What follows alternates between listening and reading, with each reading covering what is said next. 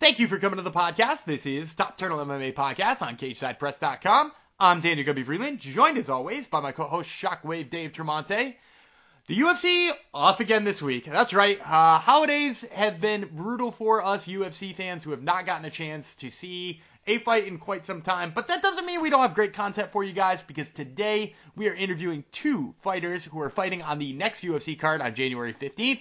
First, I'll be talking to Vanessa Demopoulos as she gets ready for her bout with Silvana Juarez Gomez. And then I'll be talking to TJ Brown, who's getting ready to fight Gabriel Mowgli Benitez.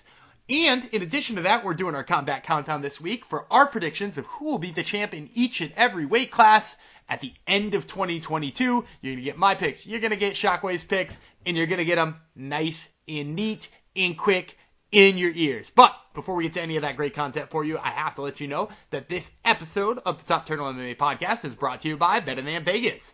Better Than Vegas is the home for the avid sports bettors, providing insights, analysis, and free betting picks. It's basically like YouTube for sports betting.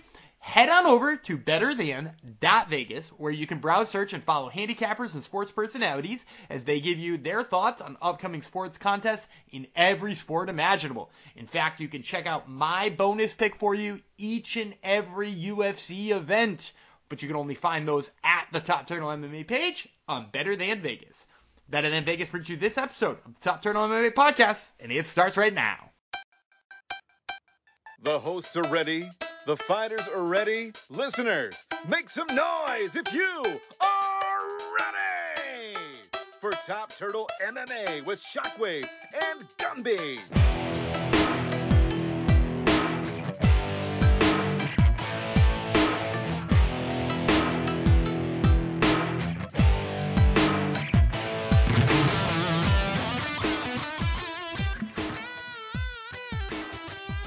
And joining me today is Vanessa Demopoulos, who fights Silvana Juarez Gomez at UFC Vegas 46. That fight is on January 15th. So, Vanessa, I want to start by taking you back a little bit. You were on the Contender Series. You lose that fight. You follow that up by losing your 115-pound title at LFA to Lupi Godinez, who goes on to go to the UFC. Can you talk to us a little bit about where you were in your career at that point and where your headspace was at that point? Man, yeah, way to rock it in with some, traumatizing experiences. I think that it's really difficult for any fighter to experience a loss, because, we work so freaking hard at everything that we do. So to be able to, go out there, and, those were two, very fucking huge moments. Those weren't just, your average run-of-the-mill, another fight, another day. That shit was Contender Series, make it or break it moment. And then the Lupi Godinez fight, which was a title fight, make it or break it moment. Bro, to just have two of those in a row. And I believe, they were within a few weeks time. I had three fights amongst 3 months and a week. That's a lot. That's a lot of fights. And every single one of them went the distance except for the first title fight, which went into the 4th round. So it was really disheartening. It was very much I need to create adjustments. I need to make some shifts. I did a lot of reflecting, and it was I knew that this is what I wanted. I knew that this was where I wanted to go was to the UFC. And, it was how am I going to get there and what needs to happen now? I don't even think I took a week off. I think I went right back into the gym and got right back to work. I hopped right back on that horse. I was not going to be defeated. I just happened to have taken some losses. Yeah, and I want to talk about some of those changes that you made too, but before that, I want to talk about what you bounced back and did, because you bounced back with an absolutely stellar knockout, one that people were talking about all over the internet. It was all over Twitter. Do you feel immediately after that you were right back on the UFC's crosshairs, because you get signed off of that fight? So, having two tough losses, being in a down spot, the highlight reel got you right back in there. Did you feel that was what happened? A little bit of it, yeah. Fuck, that didn't hurt, to get a 37-second TKO, against a world champion karate person as well. So, you're talking to a grappler, known for my grappling, it's not a secret, and then to TKO a world champion stand-up artist, that was crazy. You know, I think the girl had like 5 knockouts or something insane, you know, and it was just really, it was amazing to me, you know, and it's like, you truly can like do this. Like you can fucking do this, Vanessa, you know? And, I just continued to like work on my craft. I got right back into the office, man. Like, this is what I love. Like, this is my passion. This is my dream. Like, you're not going to take it away from me. Like, I worked my whole fucking life for this.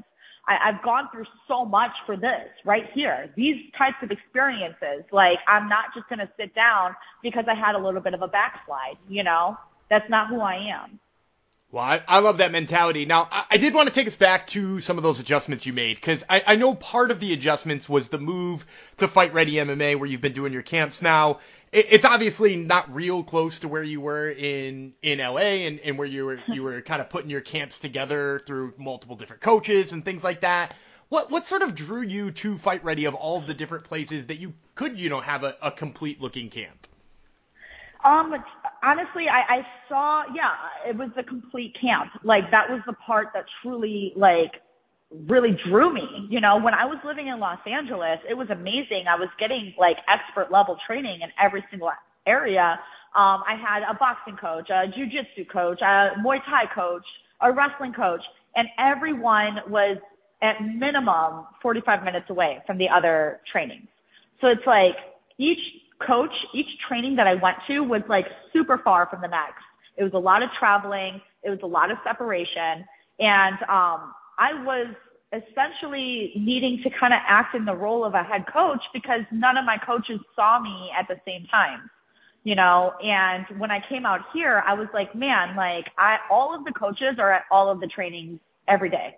Like, it's not a question. Like, the boxing coach is there on wrestling days. Like, the wrestling coach is there on the sparring days. Like, this is a team, you know, and it's consolidation, and it's being able to like take my time and use it way more wisely. And all of the coaches see the work output that I'm putting in and the mindset that I have towards each area. So it's just perfect. Like, it's so much smoother out here for me. Well, and that's great to hear. Now, obviously, you know, part of that, like you said, is putting together a cohesive game plan and all of that. And in your UFC debut, you don't really get to do that because you're fighting on crazy short notice against the tough veteran in JJ Aldrich. Do you feel like that's part of what hindered you there, is not being able to put in the full camp? How did your body feel in the fight? What did it feel like for you to make that fight on such short notice? Yeah, I'd love to make excuses and be able to lean on them, but I think the facts are is that JJ was a better fighter than me on that day. I was in great shape, and I was already a part of the camp that was supposed to be against JJ Aldrich with Tracy Cortez. Now, I was not Tracy Cortez's training partner by any means. We are 2 different weight classes, 2 different sizes, and 2 different specialties. But I was there, you know, and I was getting to see a lot of the mindset that she was putting into the camp. And so I had a little bit more confidence walking in there than maybe I should have had. And JJ is a very experienced fighter. She was worlds larger than me by the time we both walked into the cage. I was already preparing for a 115-pound bout. So although the fight was on a week's notice, I was getting ready. I was in shape, and I was already like small. So like that whole week, I'm trying to like shove as much food in my face as possible. I felt like I did well out there. I fought my heart out, but it just wasn't enough to get the W in that case. And that was unfortunate, but I was still really fucking proud of my performance. And you should be. And now you get a chance to fight somebody who is going to be actually your size in Silvana Juarez Gomez. Now, I'm wondering if you've obviously watched her fight. She got the same deal as you, short notice bout. Fought Lupi Godinez, a fighter you fought. What did you think of your performance, and what did you take away from that as you prepare for her? Well, Lupi's fucking tough, man, and I love that girl to pieces, but she is not to be messed with, you know, and I went all 5 rounds with Lupi to the point where that chick was throwing the kitchen sink at me and I wasn't moving, you know. I felt like Silvana, like, hats off to her for taking the fight on, again, a super short notice, but she made 115, you know, like, so that was impressive to me. And then the fact that she went out there and just like, she tried to play her game. I don't, there's not a whole lot to say to that because she did take it on a short notice fight, and you got to give her the respect on that. So, but fuck, me and Loopy went to fucking war, man. And Loopy made really light work at Silvana. So I don't know what to say about that. I think everybody can be the judge on that situation. Yeah, so it sounds like you're not the type who's going to give me a prediction then, because that's usually where I try to leave these things, is I try to get my fighters to make predictions. Now, I will say, one of the weak spots it looked like she had was her grappling. Do you clearly see that to being the big path to victory here? You mentioned your jiu-jitsu is your specialty. Is that where you see this one ending? Oh, I mean, fuck, dude. If it goes to the ground, like, I love jiu-jitsu, man. Like, I've traveled the whole world doing jiu-jitsu. So, I've competed against literally the best grapplers ever. I've competed against the GOATs. I've been training partners for some of the other best grapplers in the world. Like, this is like, grappling is definitely my thing, but do not fucking sleep on my hands. I was actually a striker before I was a grappler. So little secrets there, like people don't really recognize that and they don't give me enough respect for that. And that's cool, dude. Let people sleep on me. I do not care. But yeah, this is absolutely going to be an amazing fight. I'm really looking forward to this, especially at the 115 weight class. Like, let's show up. She's had a lot of time to get ready as well. So she's had a full camp. I've had a full camp. Let's see who's the better athlete on that day. I mean, I know who the better athlete is, but we're about to find out for real. Well, we're looking forward to finding out. And fans, once again, this was Vanessa Demopoulos who fights Silvana Juarez Gomez at UFC Vegas 46. That fight is on January 15th. Vanessa, thank you so much for the time. I really appreciate it. Yo, thank you. I appreciate your time. You're amazing.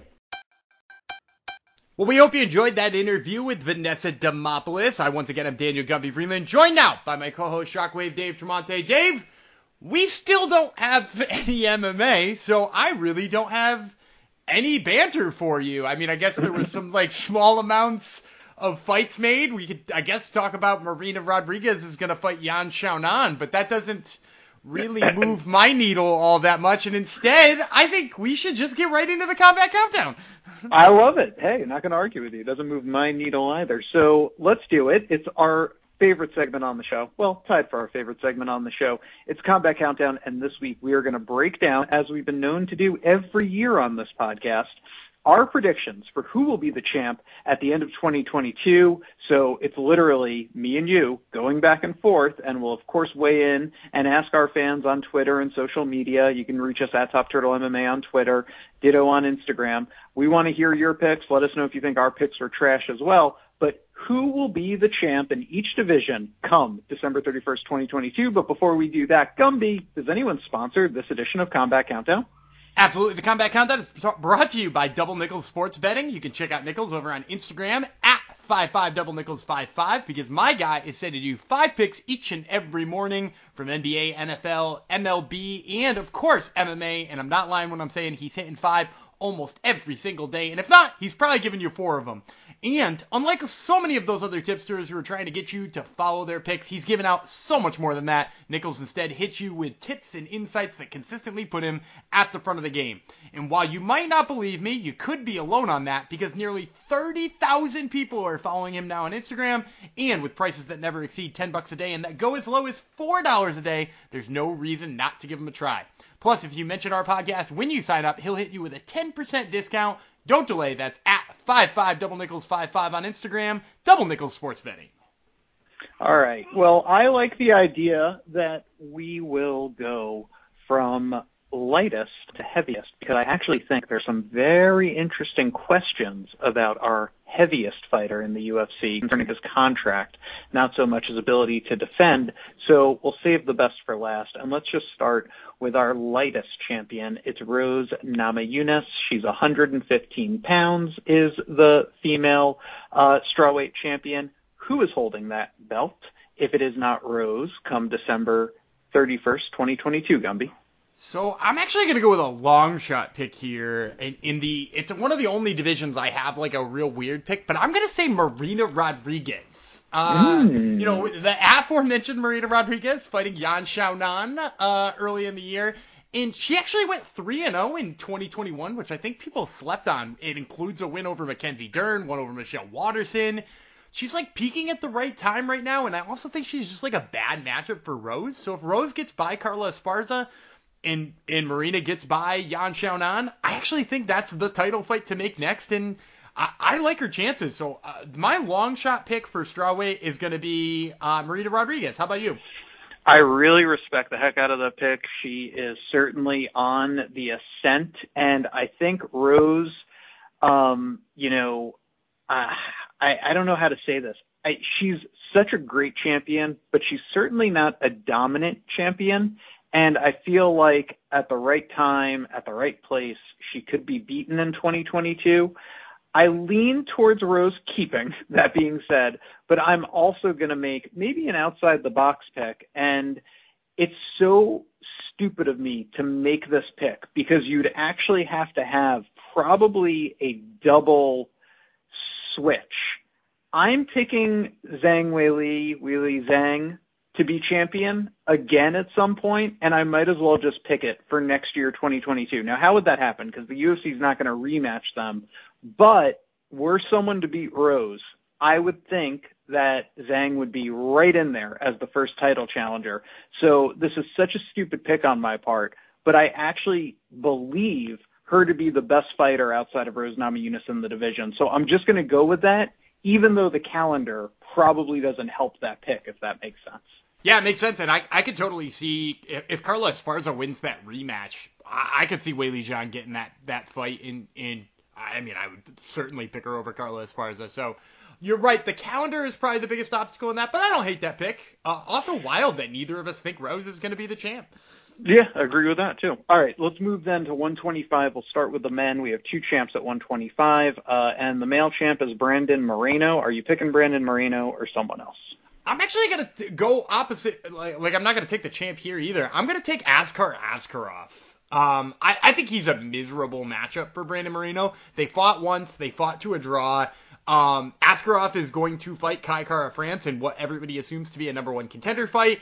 I sort of think Askarov's got an ugly style there for Kai Kara France to deal with. We just watched him absolutely out-wrestle Joseph Benavidez and dominate him. I'm really high on Askar Askarov. I think he's going to win that fight with Kai Kara France, and I think he's going to hold the title at some point in time this year. So I'm going to go with, I'm going with not a champion retaining, although that will change in the women's side. Who you got in men's flyweight? I can't believe I'm doing this again. Oh, my God. I'm going with Figueiredo. Oh! It's not even a smart pick, but I just happen to really believe in him. I think he could come back. I think he could beat Moreno on the rematch, and I just like it as a pick. But again,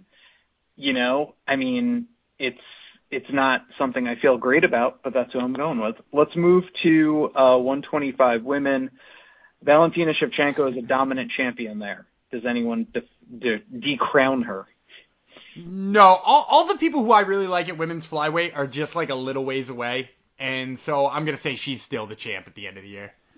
Same here, the less said the better. Bantamweight, Aljamain Sterling is the champ, does not feel dominant. Petr Yan is the interim champ. Who's holding the belt on December 31st, 2021 for men's bantamweight?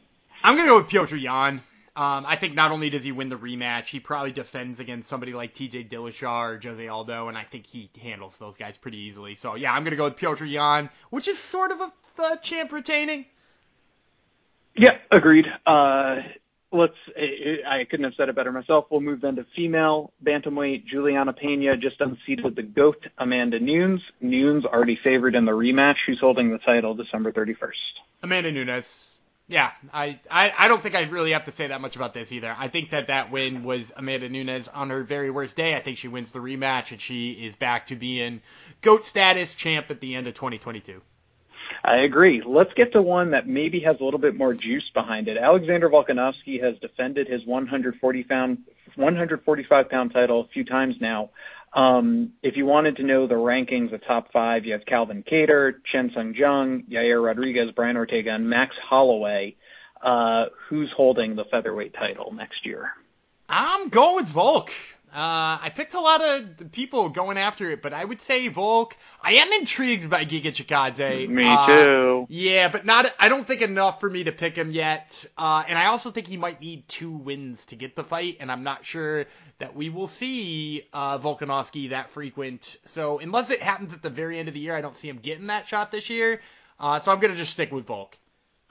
I'm not playing this game well because I agree with you that I think the calendar will screw me on this, but I think Giga Chikadze is a future champion at 145, and I like his chances more so than I do, let's say, Calvin Kattar, Josh Emmett, even Yair Rodriguez for that matter. Guys like that, Max Holloway is not fighting for that title again next year. It just can't happen. So, I'm going to go Giga Chikadze, someone as an outside pick.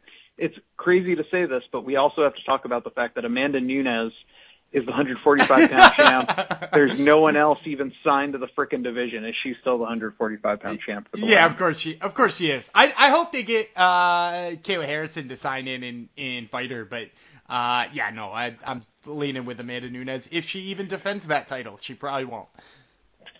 For my money, the next 2 divisions we'll talk about are the deepest in the UFC, pound for pound, however you want to say it. If you look at all the fighters on the roster, and there are a ton of them, I think 155 and 170 each have like 80 guys or something like that signed to the UFC. And number 50 in the UFC would probably be one of the best fighters in any other organization on the planet. That's how good these divisions are. Now, one of these divisions has a clearly dominant champ, making a case for, future Hall of Fame and potential GOAT at the weight class status. I'm, of course, talking about Kamaru Usman at 170. Charles Oliveira, since 2018, almost a different fighter, on like an 11-fight win streak, the current champ, but doesn't feel dominant yet. And you have guys like Justin Gaethje, Poirier, who he just beat, albeit close fight, so to speak. Beneil Dariush is in there. Islam Makhachev feels like he's on that Khabib status or the Khabib trajectory. You also have guys like Michael Chandler, who again Oliveira beat, but always in a fight. RDA, Tony Ferguson still in the top 8. You also have to mention a guy, he's more of a whiskey connoisseur now than he is a fighter, but Conor McGregor. And you also have someone like Gregor Gillespie on the come up too. So 155 has so many interesting challengers. Who do you predict as the champion at the end of next year? I'm gonna go with Charles Oliveira, believe it or not. I've been picking a lot of champs to retain after going belt switching in the early weight classes, but while I really like Islam Makhachev's chances to take the belt off of him, I'm worried about the calendar. So I've been really cautious with the calendar here. But I'm particularly worried that what's going to happen is Oliveira is going to fight Gaethje, who I think he demolishes. And then I think he's going to fight Conor McGregor, who he's going to just absolutely embarrass. And then maybe that's it. Maybe that's Charles Oliveira's year. And if it's that, like, it sucks for Makhachev. But Oliveira, champ, December 2022.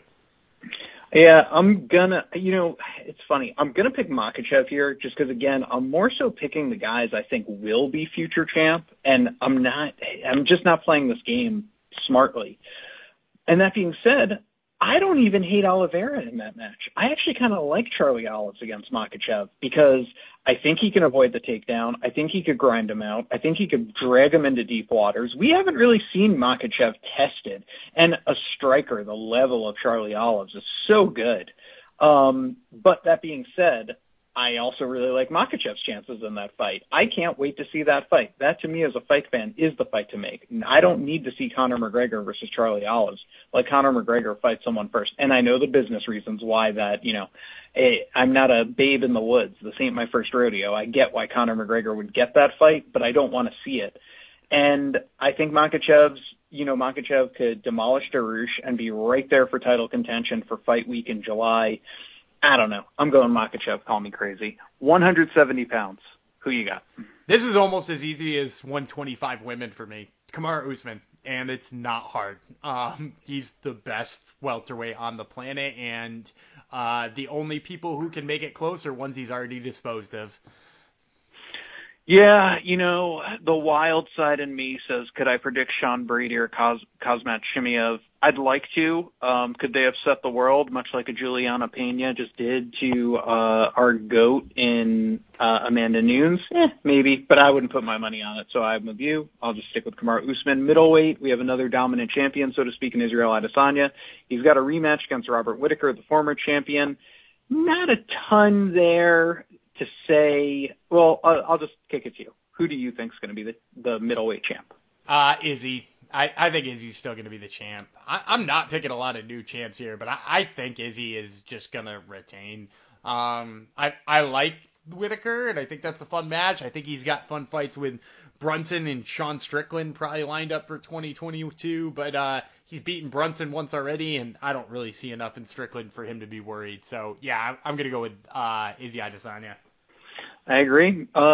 This belt has been a bit of it's tough to call it a hot potato, but, since Jones has vacated for the billionth time, I don't even know, 2 years ago, we've had Jan Blachowicz, who defended one time against a middleweight, and then he lost to Glover. Glover, who we all love, it's a Disney story. I don't think we all feel great about his long-term prospects of keeping this title. He's got the destroyer in his sights in Yuri Prochazka, and it just doesn't feel like this belt is ready to be stabilized. So who are you picking here? So I went back and forth between two people on this one, and neither of them are Glover Teixeira. I'm going to go with Yuri Prochazka, but I'm going to go with a 1B pick here, too. I also just want to mention Alexander Rakic. Because I think Rakic is going to fight Yuri Prochazka for the title towards the end of the year after Yuri does what I kind of expect him to do to Glover Teixeira. I think it's going to be an exciting fight. I think it's going to be a great light heavyweight fight. I think it's razor close, and I'm just ever so slightly going to edge in Yuri's favor here, because the dude is nuts on the feet. It's crazy to watch that dude strike, and a lot of fun. So I'm going to go with Yuri Prochazka. Yeah, you know what? I'm going to go with Rakic, just because I think Yuri beats Glover, and then we'll have a battle of the hard names to pronounce, and I think Rakic could beat Yuri, although I probably like Yuri a little more. But now I'm actually going to play this game a little better, because I think Alexander Rakic could beat either Glover or Yuri. So I like picking him because I think he'll get the fight after I think he'll get the winner of the title fight. So, I don't know, kind of a fun pick. I'm going with him. I dig it. And I think, too, he's like the more technical, safe light heavyweight when it comes to striking. Plus, he can wrestle a little bit, whereas Yuri is just like, that dude's a madman. I agree. So now we've come to the end, Gumby, and it's the baddest man on the planet, the heavyweight title, and there's a bit of controversy here because Francis Ngannou will be defending against Cyril Gane in January. Good fight. I think Cyril does stand a chance, although I'm probably leaning towards Ngannou in that fight. But Ngannou is very unhappy, and there is a very public war of words taking place between the UFC and Francis Ngannou's management, and this goes deep into if you've ever watched Entourage, somewhat of a Hollywood agent warfare, because Ngannou is repped by CAA, who are the main rivals to Endeavor, which started as a Hollywood agency, and now has grown into owning the UFC. They have a division that basically owns live entertainment properties, the UFC being the main one. So I don't know even what's going to happen with Ngannou and his contract. But yeah, who are you picking here for heavyweight? All of that aside, I'm still going to take Francis Ngannou. Because I think... So there is some sort of clause in their contract that if they retain their championship, a fight gets added on or some shit like that. So ultimately, I think he's going to beat Cyril Gane. That one fight, he's not just going to sit on the shelf and not fight until that one fight has the sunset period expire on it or whatever. He's going to fight again. And so, why would the UFC not try to, work him through an extension then? Because I think he is so marketable, and I think ultimately he wants to be with the UFC, despite the fact that, we're hearing all of this stuff. He just wants to be paid what he's worth because he knows he's a superstar. So, if he goes out and proves it again, why wouldn't the UFC pay him? That being said, I think there are so many interesting options if he does leave, or even if he doesn't. And I came really close to saying Derek Lewis there. I'm gonna be real honest. But no, I'm gonna take Francis Ngannou. How about you?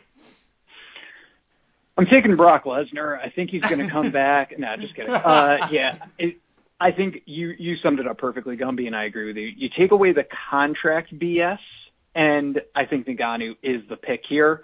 The contract stuff only just makes me think, like, you know, could he sit out and there's some delayed labor strife, and then they just call another, because we know the UFC loves those interim titles. Could they strip him? I don't know. But that being said, take that aside. Ngannou is the pick for who is going to, you know, to not be defeated for the title in the cage. I can't necessarily predict what happens outside the cage, if that makes sense. Yeah, it makes perfect sense. And I think that's our whole list. That is our list. Well, we hope you enjoyed it. We enjoyed bringing it to you. We thank you so much for another great year of listenership. Please hit us up on our Twitter at TopTurtleMMA and let us know if you like these picks. Let us know if you think they sucked. We're accepting both love and hate feedback currently. Gumby, what happens now?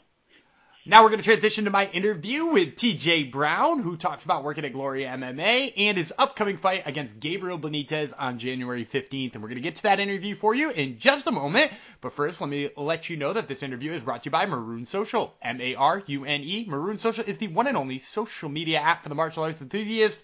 Whether you do kickboxing, judo, sambo, jiu-jitsu, or any other martial art, you can use Marune Social to log your training sessions, tag your training partners, log competitions, weigh-ins, and oh so much more. Ditch that dirty jiu-jitsu journal and get yourself Marune Social wherever it is you download apps. Marune Social brings you this interview with TJ Brown. All right, and joining me now is TJ Brown, who fights Gabriel Benitez at UFC Vegas 46. That fight is, of course, on January 15th. So, TJ, I want to start by talking about your last fight, because obviously going into it, you're on a 2-fight losing streak, and that's a tough time to be in the UFC when you're brand new. How much pressure did you feel going into that fight with Kai Kamaka? Yeah, let's not beat around the bush, man. There was a lot of pressure on me, and honestly, I was in fear of getting cut, you know, but you know, things like that pressure really, they say pressure makes diamonds, man. And I went out there and I did the necessary things I needed to do, to get that win. Like, I switched camps a bit, went to Glory MMA, kind of spent time away from my son just to focus on that camp. And I went in there and, you know, fought my butt off and got the win. Well, I was going to ask you about that switch to Glory, too, because, you know, I know you're from Arkansas, and I know that, you know, you've obviously got your son there. Is that a permanent switch for you? Are you doing all your training camps in Glory now, or are you moving back and forth? Yeah, it's a bit back and forth, you know. I work back home at that gym as well, so when I'm not in camp, most of the time I am back in Arkansas, but now that I'm back in camp and I got a fight scheduled, I'm in Glory right now. So how does that work? You know, obviously I don't want to get too much into your home situation, but how does that work with your son? Does he travel with you? Does he wind up staying back in Arkansas with people? Like, what's the situation there? Yeah, dude, it's really such a stressor for me. Luckily for this fight, he's in Christmas break, so he's able to come up here with me and spend the next couple of weeks with me. So I'm lucky this go around, and man, I'm just lucky that James Krause and the guys at Glory are, you know, they're nice about having my son up there. You know, they let him do the classes at the gym, and they're real welcoming. And so he's with me most of the time. But luckily, I have a bit of family back home that spent some time with him as well. Well, that's awesome to hear. Now, I got to ask, too, you know, not a lot of dads get a chance to do a fight camp with their son, you know, sitting there watching them train and stuff like that. What's that like for you to be able to share those moments with him? It's cool. You know, it's good and bad. You know, I think sometimes looking back throughout the last 10 years of me fighting, you know, Kyler, my son, has spent a lot of time in the gym, you know, but fortunately, you know, it's paid off. You know, one good thing about it is, man, he's my number one motivation. You know, there are times I can look over at him, or, you know, I wake up and, man, what more motivation do you have than to get out there and get to work for your son and to make things happen for your son? So, I mean, it's special. And, I think it's good for him to see as well. I think it's good for him to see that I'm not out here just telling him things to do or telling him to do this. I'm out here living it. I'm out here doing things a man is supposed to do and providing for his son and setting a good example. Well, I love hearing that. Now, I did want to return to quickly talking about that win over Kai Kamaka, because you mentioned all the pressure going into it and all the things you did leading up to get that win. I just got to ask, what was the relief of hearing the announcer announce in your winner by unanimous decision, TJ Brown? Oh my goodness! They're very, very rare moments. This is very rare to have moments like that in my life. Contender Series was awesome. The birth of my son was awesome. But man, when I heard my name over that, the announcement as the winner, man, it was. It's hard to explain, to put into words how amazing that feeling was. And also it's a bit of a relief, it's a bit of relief, it's like, man, because I've known all these years how good I was, and I just wanted to showcase that to the world. I wanted to prove to everybody, that I was as good as everyone thought, and just, it's a bit of a gratification, a bit of verification, that I did get that win finally. Absolutely. Now, I want to talk about the upcoming fight as well, because it's an exciting one. You're fighting Mowgli Benitez, who is kind of well-rounded. It's interesting. Earlier in his career, a lot of people saw him as a submission threat. Now he seems like he's really into striking. Do you expect him to want to grapple with you? Do you expect him to want to mix it up on the ground with you? I don't know. You brought up a great point. I think, like you said, I've seen him change after I've done a lot of film studying. I've seen him change a bit throughout the years, and maybe even slow down a tick these last couple fights. But what's most important to me is that I go out there, that TJ Brown performs. I go out there and perform, bring the fight to him, put some pressure on him, and I'm telling you, if I go out there and perform, it's not going to matter what night he has. I'm going to go out there and put him away. Well, I love that mindset. Now, I did want to ask you a question about your film study, because you mentioned there that you've noticed over the years, it sounds like you've seen quite a bit of him. I've talked to fighters in the past who said they've done, the little bit of film study with their coach, or some that say, they don't like to watch any film at all. But it sounds like you do some pretty extensive film study. Is that stuff that you do with your team? Is that stuff you do at Glory? Is that stuff you do on your own? How do you break down film? Right. I leave a lot of that up to my coach, James Krause, and Roy Delgado, to do most of that film study. However, within the last few years, man, I've really benefited from doing a bit of study myself. I was the exact way of when I first started. I didn't like to even look at my opponent. I just worried about me. And now at this point and where I'm fighting now at such a high level, man, I'm a fool not to do a bit of study myself. So it's a group effort. Well, I like hearing that. Now, before we finish talking about the fight, I did want to ask one more question about working with James Krause, because obviously, you made the decision to work to Glory MMA. We've heard all of the amazing things about James Krause and what he's doing over there and how he's turned that team into something really special. What was it about James that, sort of lured you to that gym and has kept you there for all of your training camps since then? The Glory MMA is really something special, man. I don't know who all has had the opportunity to go over there, but to be in the middle of the Midwest, like in the middle of nowhere, he's got a group of savages in there that built this culture of, that there's a team culture. People are counting on each other. People are pushing each other.